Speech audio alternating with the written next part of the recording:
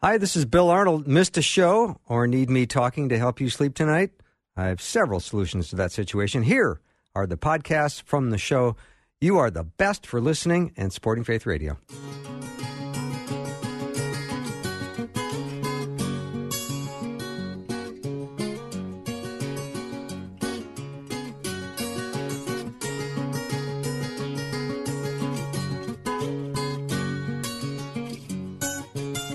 And a warm welcome to Afternoons with Bill Arnold. I'm the Bill Arnold part of that sentence. I am glad you are here, and I'm glad to be here. Hopefully we have that in common, and I always pray every day that I will be worthy of your attention. You know, truth is mentioned, I think, 235 times in the Bible, and not once are we asked to ignore it or shoo it away if it proves to be too inconvenient. I want to read something from Romans chapter 12, verse 2. It says, "Do not conform to the pattern of this world, but be transformed by the renewing of your mind. Then you will be able to test and approve what God's will is, his good, pleasing, and perfect will." We have a great show coming up, 60-second break, and then Patrick Albanese. I'm Neil Stava, manager of Faith Radio, here with a quick word of thanks to pastors during Clergy Appreciation Month. Now, we have a special affinity with pastors and honor their work because they spread the gospel, preach and teach God's word, and build up believers in their faith. All elements of our work here at Faith Radio.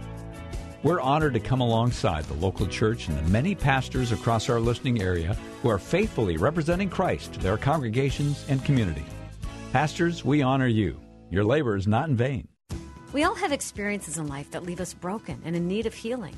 But seeking healing and dealing with our hurts can be difficult. Hi, I'm Susie Larson, host of Middays, and I had a great conversation about finding the courage to go after inner healing with Dr. Mark Rutland. And afterwards, I took some time to write down some of my key takeaways. You can read my blog by searching the words soul healing at myfaithradio.com. Fresh content every single day at myfaithradio.com. What would you do with a brain if you had one? Do? Why, if I had a brain, I could while away the hours, conferring with the flowers, consulting with the rain. And my head I'd be scratching while my thoughts were busy hatching. If I only had a brain, I'd unravel every riddle. You know, I love Mondays. I say that every Monday because I do. And it's Monday, the sun is shining, and I get a chance to catch up with my friend and colleague from prestigious West Des Moines, Patrick Albanese. Patrick, welcome to the show. Thank you. Well, the sun is shining here as well, but it's a deceptive beauty because it's chilly out. So, Patrick, it looks like there was an insider at CNN. He kind of blows the whistle on network president Jeff Zucker's personal vendetta that he has against the president. I mean, is it surprising? Did you really, you look at the way the news is presented, it's pretty unbalanced. I'm stunned with this Hunter Biden thing. Nobody's even curious. You notice that? You go, wow, this doesn't look so good. $50,000 a month. He doesn't really know what he's doing. The rest of the media is saying, well, I don't know. That's not that interesting of a story. It's like, it isn't. It isn't. The son of the vice president who got kicked out of the Navy suddenly receiving gajillions of dollars in an area he knows nothing about, and you're not even the least bit curious? It's like some woman had a Facebook page as a Trump supporter, and the next thing you know, CNN's camped out on her front lawn trying to figure out, where are you from? Why are you such a hater? Well, they hunted her down. They found her. And they're like, oh, the son of the vice president. I mean, it's not just the stories they cover. It's the stuff they refuse to cover. You think, are you really a journalist? Isn't this the kind of thing that should get you, get your journalist fingers itching to find out the truth? And they have no interest. I find that interesting. This guy who took the job at CNN was an engineer, and he recorded all these conversations. It sounds like, from what I have heard, that they have pretty much a one-sided view, and that is to go after Trump. And you know what? They talk about the firewall that Fox News is. They say that's a firewall to protect Trump. Well, isn't some of these other stations a firewall against him? Yeah. You think that Fox is set up to protect Trump, so you say, take him down. Their ability to sort of delude themselves into thinking they're doing, the good work It's a little bit frightening because you'd think, wow, what happened to the, we report, you decide. Mm-hmm. It's not that. I think when they believe that they're making some leeway into, we got another story. We got him this time. It's Scooby-Doo over and over.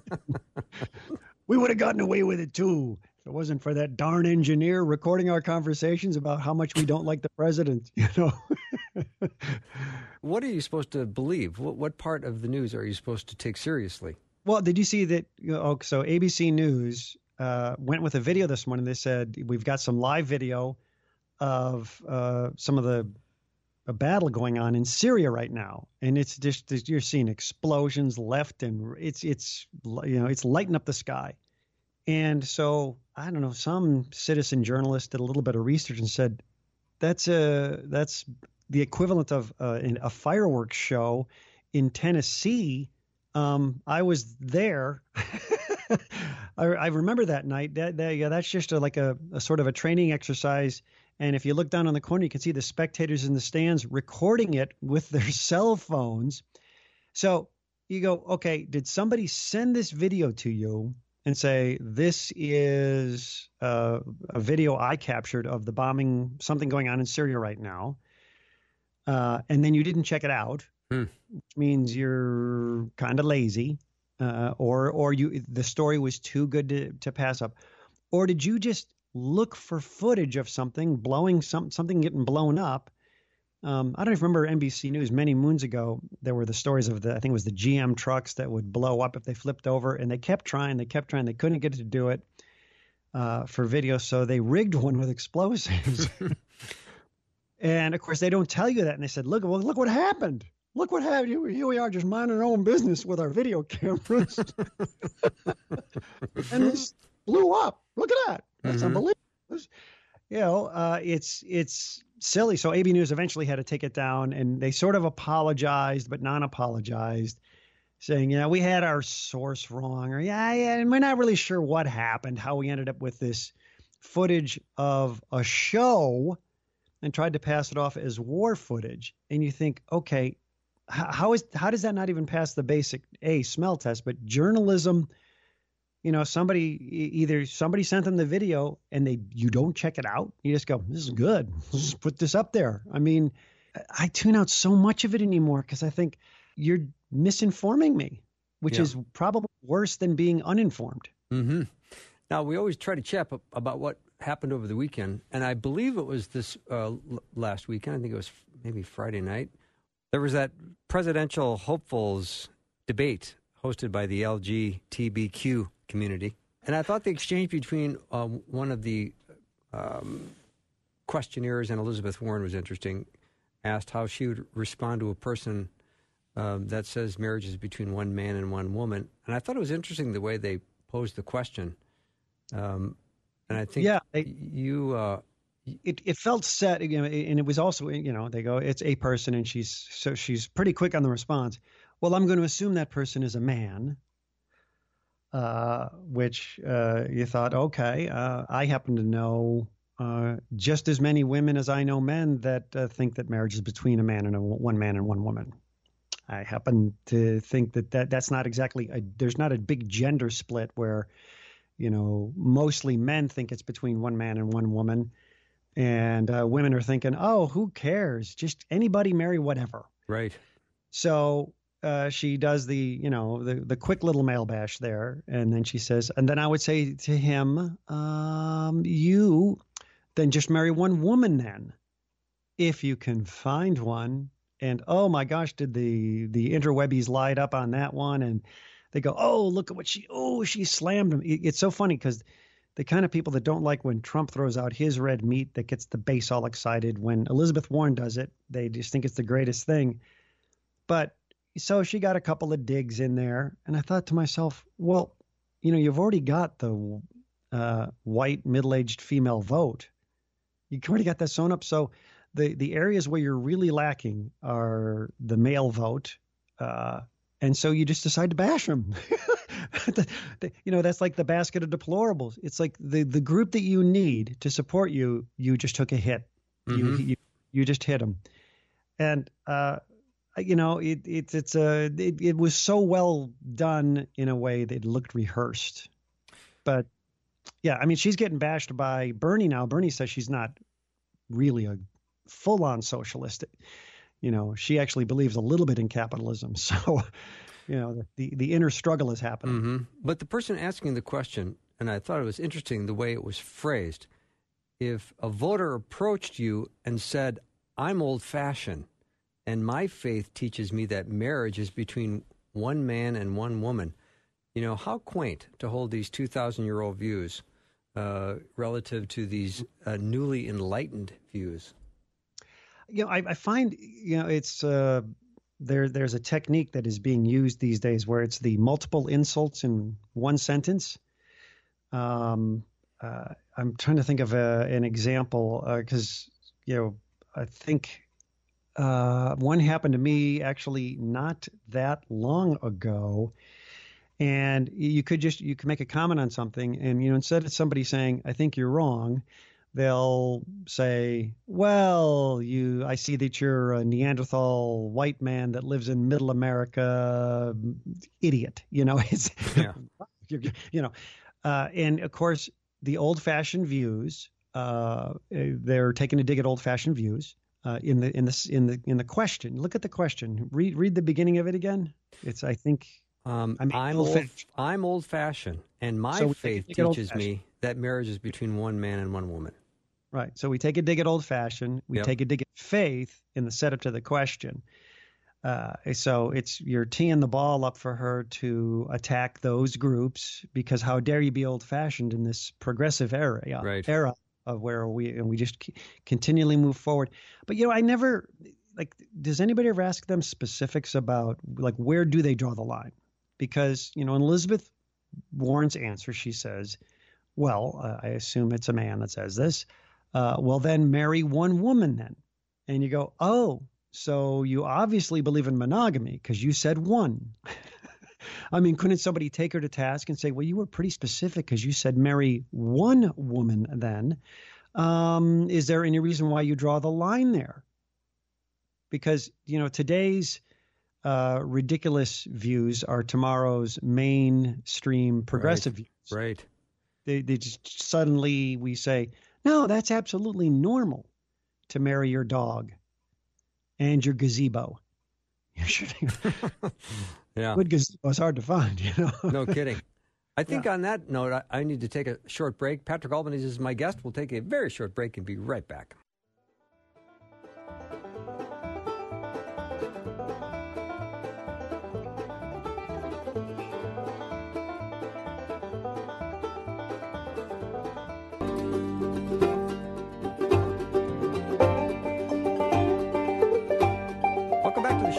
I'm delighted to talk to my friend and cohort and fellow entertainer friend of mine, Patrick Albanese, who lives in the great state of Iowa, the prestigious town of West Des Moines. On Columbo Day. Well, it is Columbo Day, and so happy Columbo Day. Yes, one more thing. Yeah, just one more thing. Just one more thing. Yeah. He was so disarming, wasn't he? We should be. Oh, yeah, great. Yeah. So I love the format. Yeah. We just we already know who did it. Now he's got to figure it out. It's fun to watch. Yeah. Right. So you heard a great sermon on Sunday about money. Do say more. I did. Isn't it funny how, you go, a sermon on money, count me in. How much? So, let me get out my notebook. My mother-in-law had gone to the Saturday service, and she came over for dinner, chili that my wife cooked, and it was so popular, by the way, and so good that when I went to have another bowl of it yesterday, it had all been taken by the relatives in to-go bags. So you gave it all away. There's no more chili for me. I paid for that chili. I think I did. But she said, "Oh, it was a great sermon. You have to go." But I had things to juggle, so I was able to watch it online. And boy, oh boy, do you ever get that feeling? You say, how is it possible that you can have a pastor with a church with 18,000 members, and yet he knows exactly what I need to hear, and is my house bugged? The answer is yes, by the way. Oh, yeah, the answer is yes. Yeah, it was really good, and and of course he ties it very nicely into biblical principle, and what are your riches? Where are your riches? And he had this marvelous story, which it was so funny because it made me think about how I'll hang on to things, and I can't let stuff go. And he had a terrific story about going to the Cubs game, and they had some sort of bobblehead giveaway for the first 20,000 people. I'm sorry, Bears, to a Bears football game. And he and his wife were part of the first 20,000 to get there. They got this bobblehead doll of a player they had never heard of, but hey, bobblehead, right? Because he's say bobblehead. And as it's at the end of the game, he sees some guy walking around. Talking to people, and he sees a guy with a bobblehead doll. He says, "How much for the bobblehead doll? I'll give you $20 for the bobblehead doll." And the guy he offered the $20, he says no. And he says $40. The guy says no. And so Pastor holds his up and says, "Sold." So he gets the $40 from the guy because they had two bobbleheads, you see. His wife had one, and he knew that she wasn't going to really be enjoying this bobblehead of a no-name player they never heard of. So he's still going to get the bobblehead and the $40. And he says, my wife turns to me and says, "Why didn't you just give it to him? We have two." He's like, but $40. He's just going to sell it and make money. She's like, "You should have just given it to him." And he said, "I put the money in the general fund, so it's going to do some good." But I was thinking, because when my mother-in-law was over the day before, my wife had dug out some old DVDs that had been given to me, yoga DVDs from something I did in Denver, Colorado in 2003. And I think they still have the shrink wrap on them, right? Give me an idea of how much I've used these DVDs in 16 years. Right. And it turns out that the person who makes the DVDs, my mother-in-law is a huge fan of, loves the woman's work. It was like, oh, if I could get more of her stuff, I was going to buy some. So my wife is handing these to her. I go, whoa, whoa, whoa, whoa. Those are my DVDs. Oh, you're a sad person. Come on, you've done it, haven't you? Have you ever was like, I don't know if I can give that up? Yeah, you haven't looked at it in 16 years, but now you don't know if you can let it go. It's crazy. Oh, it is crazy, and we hang on to things. And I used to say, and it was a note to myself because I wasn't speaking to anybody else. It's like, how can God possibly put anything more into your hands if you can't let go of what you got that you don't even need? Mm-hmm. If he's trying to, he's like, here, just open up. He's like, whoa, I'm not letting go of those DVDs. Those are yoga. Those are yoga. It's embarrassing. This is troubling on so many levels. Can you edit that story out in case people start to think I'm really pathetic? I probably could, but I don't think I'm going to. So it's a great lesson that we need to hold on to things loosely because we get so bogged down with stuff. It becomes a mental illness almost. It all belongs to God anyway, doesn't it? Mm-hmm. Well, yeah. And at some point in time, you're going, well, isn't there that? Remember that old classic joke about the man who is dying and he wants to be buried with all of his cash because he wants to see if he can take it with him. So. The family's doing it, and after the service, they say, "Did you bury him with the cash?" Says, No. I put a check in there. So, it's just as good as the cash, right? Right. Just as good as the cash. Yeah. You remember that old classic? I do remember. That's a good classic. Again, a good reminder on this Monday as we face a new week as to where our treasure lies, and that God gives us everything we have. Our next breath comes from him, let alone the next meal we're going to have. The place where we lay our head tonight is all provided by him and his riches and abundance and mercy and goodness. Yeah. I mean, if I could ask him, it's funny how your priorities always change about what you would ask God for at any given time. It's always a matter of what do I think I need right now or what don't I have? And then sometimes when things are going well, your list becomes simple, like, could I just see a little bit less Peyton Manning on my television? Because I think I see Peyton Manning more than I see my kids on any given day. Yeah, he's on about every commercial I see as well. So, again, what a powerful reminder. I always go back to all that Jesus taught about money. He seemed to have been very interested in how we think about money and how we treat it. And so it's convicting because I always could be much more generous. I could be less selfish and less stingy. There you go. I said it. Yeah, you said it, and I know you mean it. I'm in agreement. Is the over 100% that I could be, and I only have to look back at my own life and see how God has always taken care of me. In fact, we just recently had a bunch of expenses come up, and then things got super tight where it was, a little frightening. We said, "Oops, we're going to have to delay some bills," and I had been waiting for a check to arrive. And just at the last minute, Saturday, in the mailbox is the envelope that has the check. And so we go, hey, that worked out great. My wife opened it up. She says, there's 2 checks in here. From the same agency? It was from the same agency. Just he stuck 2 checks in to the same thing. So it was payment for something else. And I go, well, that's a surprise. Wow. And then I feel somewhat ashamed because I go, there I was complaining, going, oh gosh, God, this is a little tight, a little bit of a nail biter here. And it's I think if he could just put on the back of everything that he provides for me, I told you to trust me. Mm-hmm. I told you to trust me. It's hard to, because we're just so doggedly determined to control everything ourselves, aren't we? Yeah. Unfortunately, it does not serve us at all. No, but what's I think even sadder in my particular case is no matter how many times God has delivered for me, and it's been countless, I still think, yeah, but what about next time? I always have to fight that. I have to fight that urge to think that way. And it's a constant, it's a project for me. Mm-hmm. Good reminder, Patrick. I always think that I'm in a place where God is shaping me and making me into the man he wants me to be. And then I hear this conversation with you and I think, oh, more work that needs to be done. Yeah.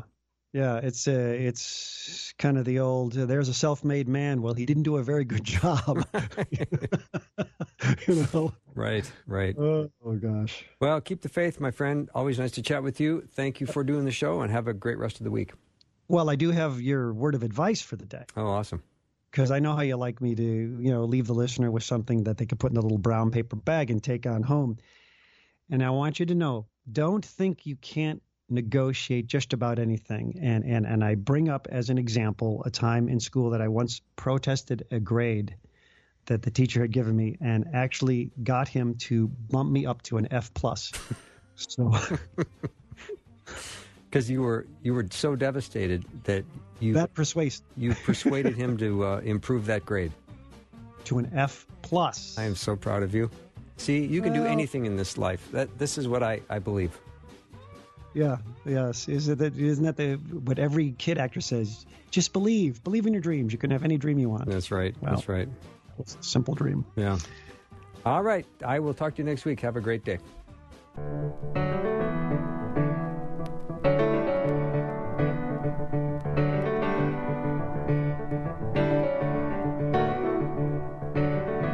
It's been a while since I've had a chance to chat with Glenn Stanton.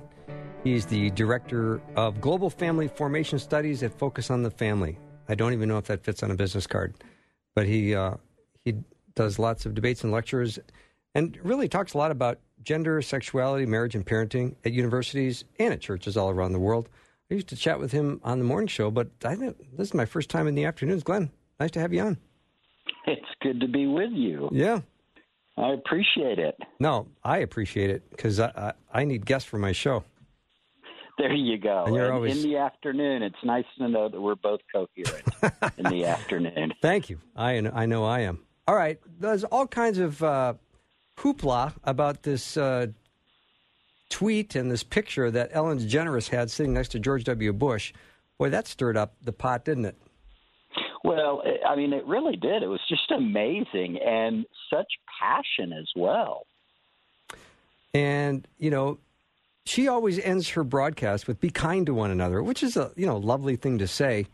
But there's been anything but kindness coming at her since she was caught sitting next to President Bush.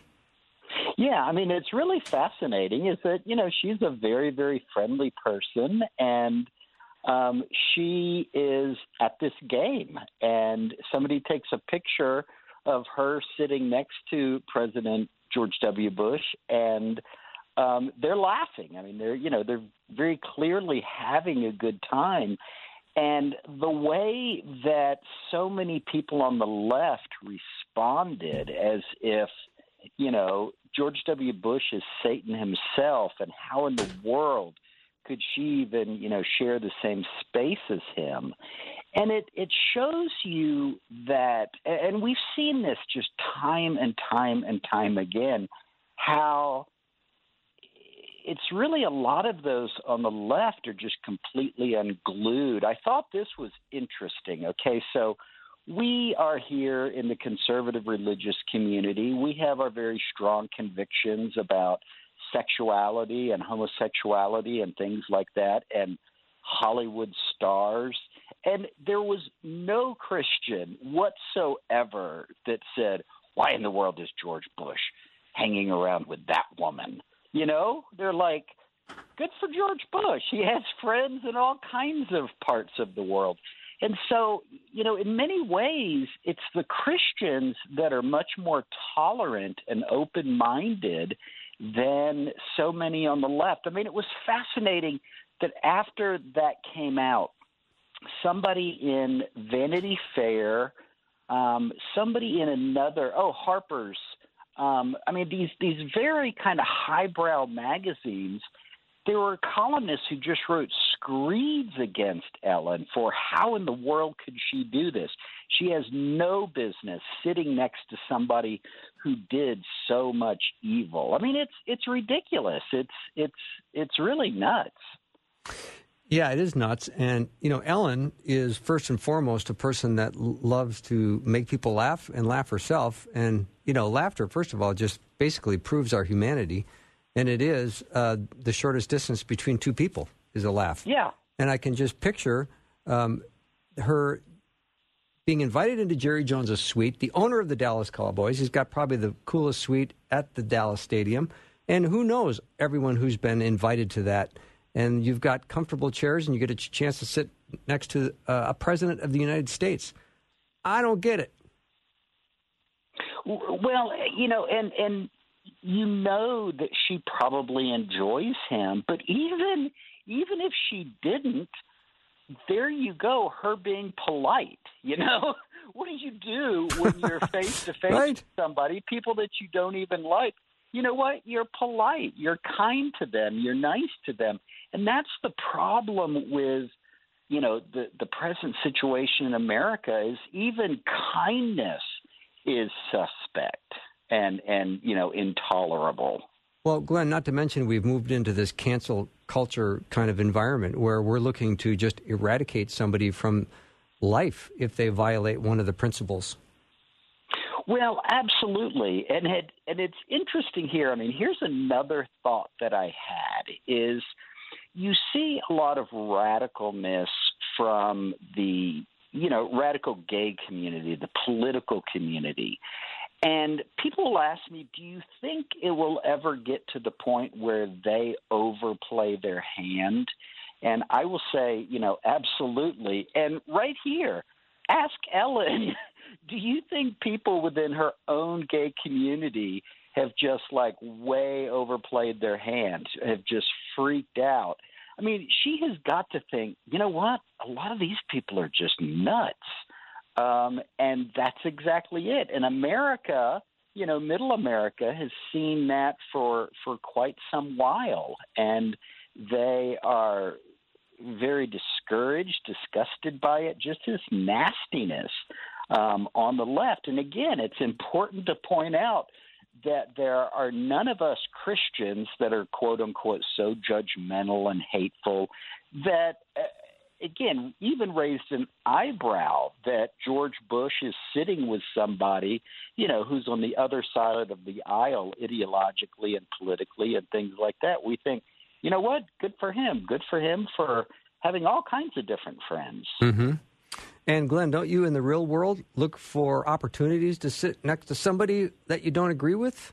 I mean, I don't know why both sides didn't see it as an opportunity for persuasion. See, that is a big, big thing. You're exactly right. I mean, it could have been a wonderful opportunity where the left and the right say, look, if they can sit down and get along, anybody can get along. And so why don't we try? No, we don't give up on our convictions. We don't give up on our beliefs. But we say, you know what? You're an American. I'm an American. You're a decent person. I'm a decent person. And why can't we be kind to one another? Why can't we enjoy one another? And it could have been a wonderful learning opportunity for our nation, but that's exactly where we were. Or where we are. I'm sorry. It's just seen as reprehensible. And I mean, we as citizens have to create a new kind of culture where we do have friends that are different than us. What that means is it makes life more interesting. Who wants to have people around them that are just like them? You know what? Let's meet different people. Let's interact with different people. Let's develop those friendships and those relationships. And again, it makes life more easy, and especially us as Christians to go out and do that and say, yes, we believe this or that. But you know what? That doesn't mean that I can't love you, that I can't care for you, that I can't have you as a very significant friend in my life. I mean, that's the gospel. That's the example that Christ gave us. And we need to be that example, particularly at this day and age in our nation where everything is so divisive. Mm-hmm. And Glenn, there is probably a fear that some have. I know I don't have it, and I don't think you do either, that we would have to compromise our truth or our values in order to be friends with people that we disagree with. Well, and that's right. And we don't have to. I mean, it's interesting that, the gay issue is really the only issue where that has been placed upon us, that if you don't agree with me, then, you must be a bigot. We don't do that on the abortion issue, any other political issue. But we can say and we can encourage the other person, you know what? I genuinely like you. I think you're an interesting person. I like spending time with you. And why don't we not allow our differences to deprive either one of us of this very rewarding relationship?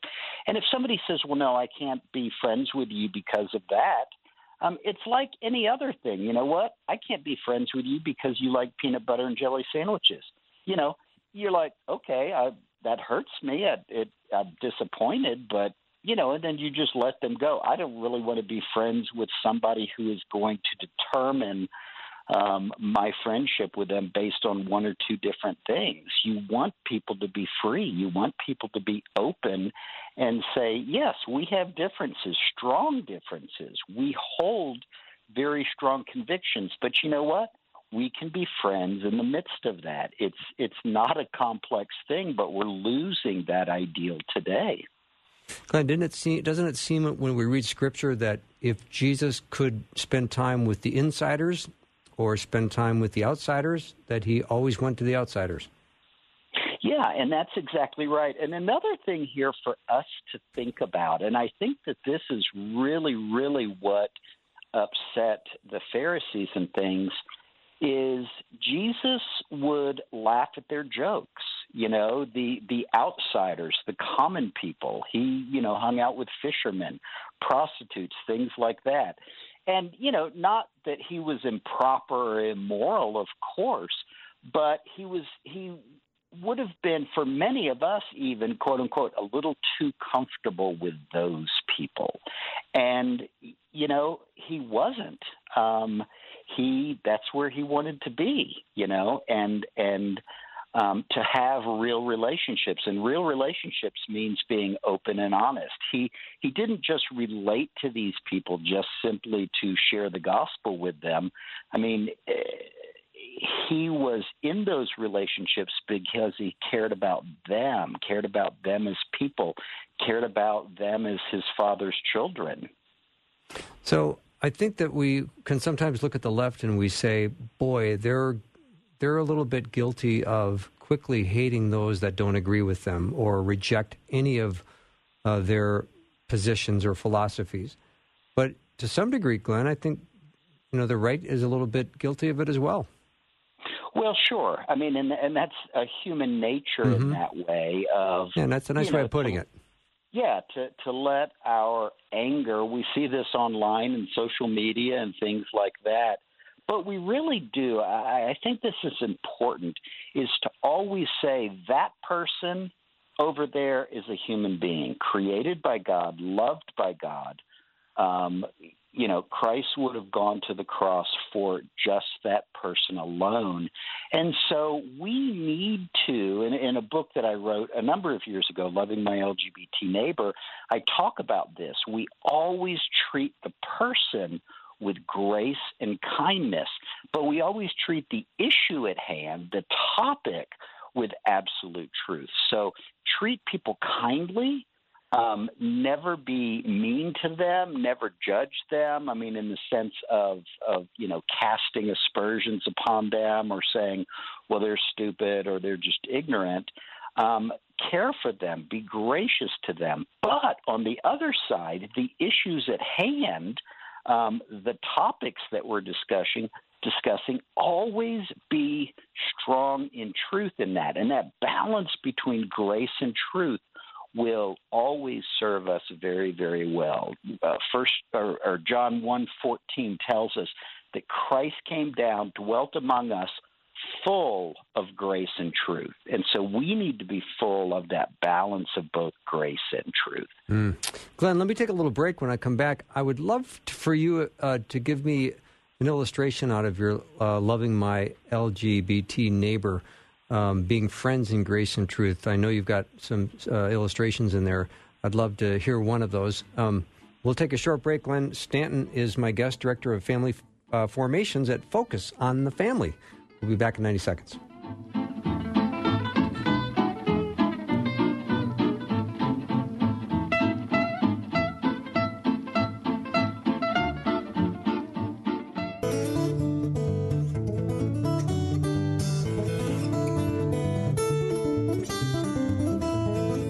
Glad to be welcoming back to the program Glenn Stanton, Director of Family Formations at Focus on the Family. And Glenn, I want to ask you a little bit about your book and maybe get a sample from it, from Loving My LGBT Neighbor, Being Friends in Grace and Truth. I want to say, though, that I think there's a whole new list of assumptions that didn't exist 10 or 15 years ago when you say you're a Christian. The minute you say to someone you're a Christian, they've got a list of assumptions about you that probably wasn't around 10 years ago. Well, no, that's right. I mean, times have changed, particularly with, the gay and lesbian issue. And as I say in the book, the church has never been here before in terms of these things that have developed in the last 15 years.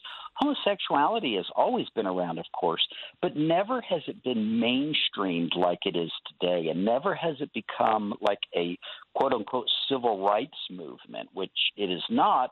But, the challenges that the church is facing today are new, they are unique, they are different. And so we have to understand them that way, but we also have to meet those challenges with, again, love and grace. That's why I wrote that book, to say, I mean, too many times we as Christians, we either fall over on the grace side and we're all grace. Why can't we all just get along and put our differences beside us? Or we're all on the truth side, pounding the pulpit and this is the truth, and I don't care what you think, and, I'm going to stand with the truth, where Jesus, again, like I had mentioned earlier in John 1:14, talks about Jesus being full of grace and truth. And this is very important. Grace without truth is just mushy sentimentalism. Truth without grace can be abusive. And so finding that middle ground there is very, very important for us as Christians. Well said, Glenn. And I know that listeners would love hearing about the loving your LGBT neighbor. I know you've got samples from your book. Does one come to mind? Yeah, absolutely. I mean, this is a wonderful, wonderful story, and it's an interesting one. I give or host a lecture series at Focus for our employees, and this is, I do 3 of them a year or so. And I have a very good friend through my work who is one of the most articulate spokespeople for same-sex marriage. He's a gay individual. And I thought, why don't we have him come to Focus and speak to our employees, not because we're celebrating him, but my rationale was, if we're going to be against this, why don't, and we are against it, of course, but why don't we hear from one of the fairest, most articulate spokespeople from the other side, so that we can fashion our arguments well. Rather than assuming what these people believe, let's actually hear what they believe. And so I invited him, gave him a microphone for an hour. He spoke to the employees, and when the Q&A time came, he got asked tough questions, but the questions were asked in a very kind way. But again, they were tough questions. And here's what happened.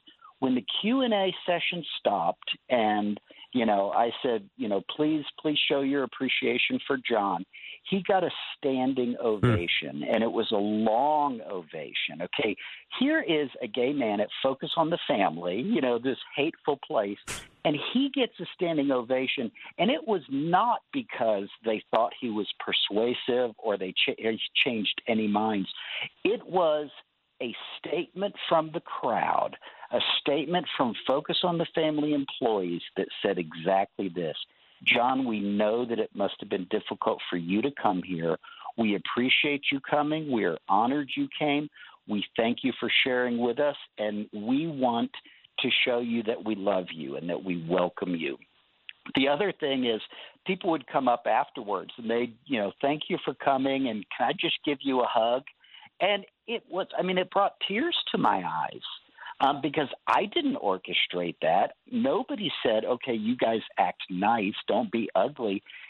That just flowed from their hearts, and it was wonderful. It was wonderful. And so there's that thing of standing strong in truth, but loving on this friend of mine, where he goes back to his gay community, and they're like, what was it like at Focus? He goes, you know what? They gave me a standing ovation. They kept hugging me. They were glad that I was there. And it was just wonderful to see. It's a great story, Glenn. I don't like the word culture. I never seem to ever use it because I only see one person at a time in life. And this is one of those times where John came in, one person, a child of God, maybe not born again, but certainly in need of a Savior. And he was completely loved by the group of employees at Focus. And it wasn't what the world was saying. He was just bringing his heart and mind to the table. Mm-hmm, mm-hmm. And that's exactly right. And one of the reasons I had him is he's not an angry individual. And, I asked him some tough questions. I started off the Q&A. I mean, we were strong on truth. We didn't budge. We didn't move. We, said, here's what we believe. How do you respond to that? But again, there was that wonderful grace on the other side. And again, I didn't orchestrate that. I didn't have to tell anybody like parents tell their kids, when guests are coming over, be nice, be polite. It just came out of the hearts of all of those Christians there, and it was just wonderful. And that goes back to what we started talking about was George Bush and Ellen DeGeneres at that football game enjoying one another. It's the left that really freaked out that she was interacting with him, there were no Christians who said, why is that president, why is that man interacting with and laughing with that lesbian woman? I mean, the church gets that graciousness, that kindness. Yeah. And I think every Christian looks at George W. Bush going, okay, George, you know the Lord. Maybe this is an opportunity for you to say a piece of truth that might stick with her. Absolutely, absolutely.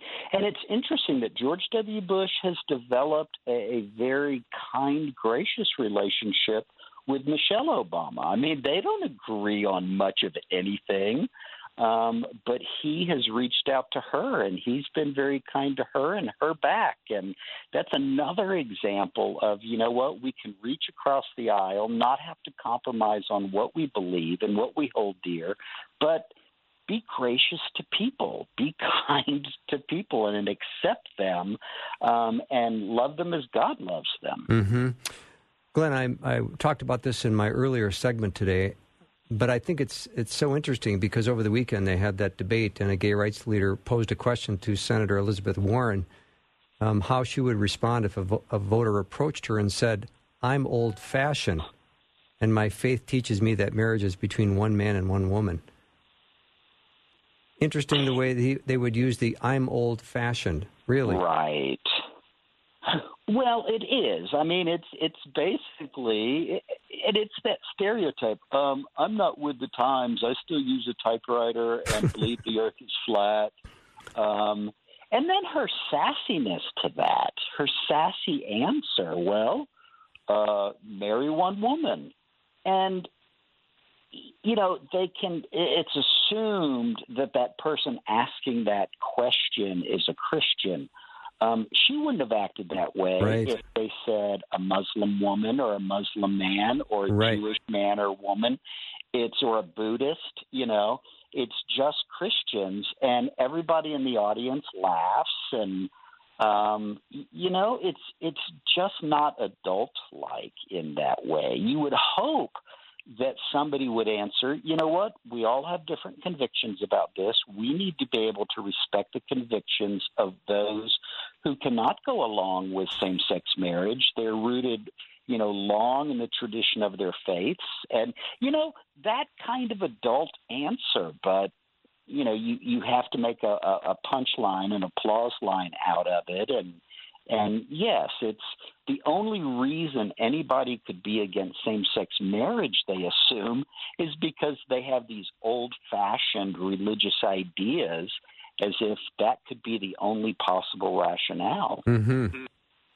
Yeah, I just found it interesting if the tables were turned and it was a Muslim woman saying, I believe it's marriages between a man and a woman, and she were to say, well, then just marry one man if you can find one. Oof, that wouldn't have gone over well. Well, and she wouldn't have even said it. Of course she not. Would have said, of course not. I respect your faith. You know, it's very important to you. I respect your tradition. Right. And it really is remarkable there. Being evangelical or being conservative Catholic, I mean, those are the two things. It's just open season. And, you know, if you're in the mainstream, hardly anybody among your peers is going to get on to you for being critical or even making jokes about being, you know, a conservative Christian or a conservative Catholic. Yeah. Glenn, it's been awfully nice to speak to you after lunch. This has been kind of nice. Please come back on the show again. For our naps now. I know. Thanks for doing the show. I'd love to have you back on. Hey, you betcha. I'd love it. Thank you, man. You bet. Glenn Bye-bye. Stanton's been my guest, Director of Family Formations at Focus on the Family. We'll take a little break. Hour 2 is just ahead. Dr. Michael Brown will be joining us, as well as apologist Greg Kokel. That's all ahead in Hour 2.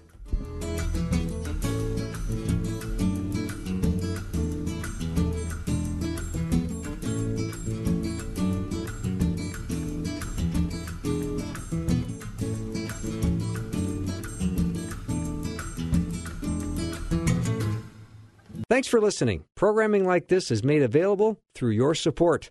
Information available at myfaithradio.com.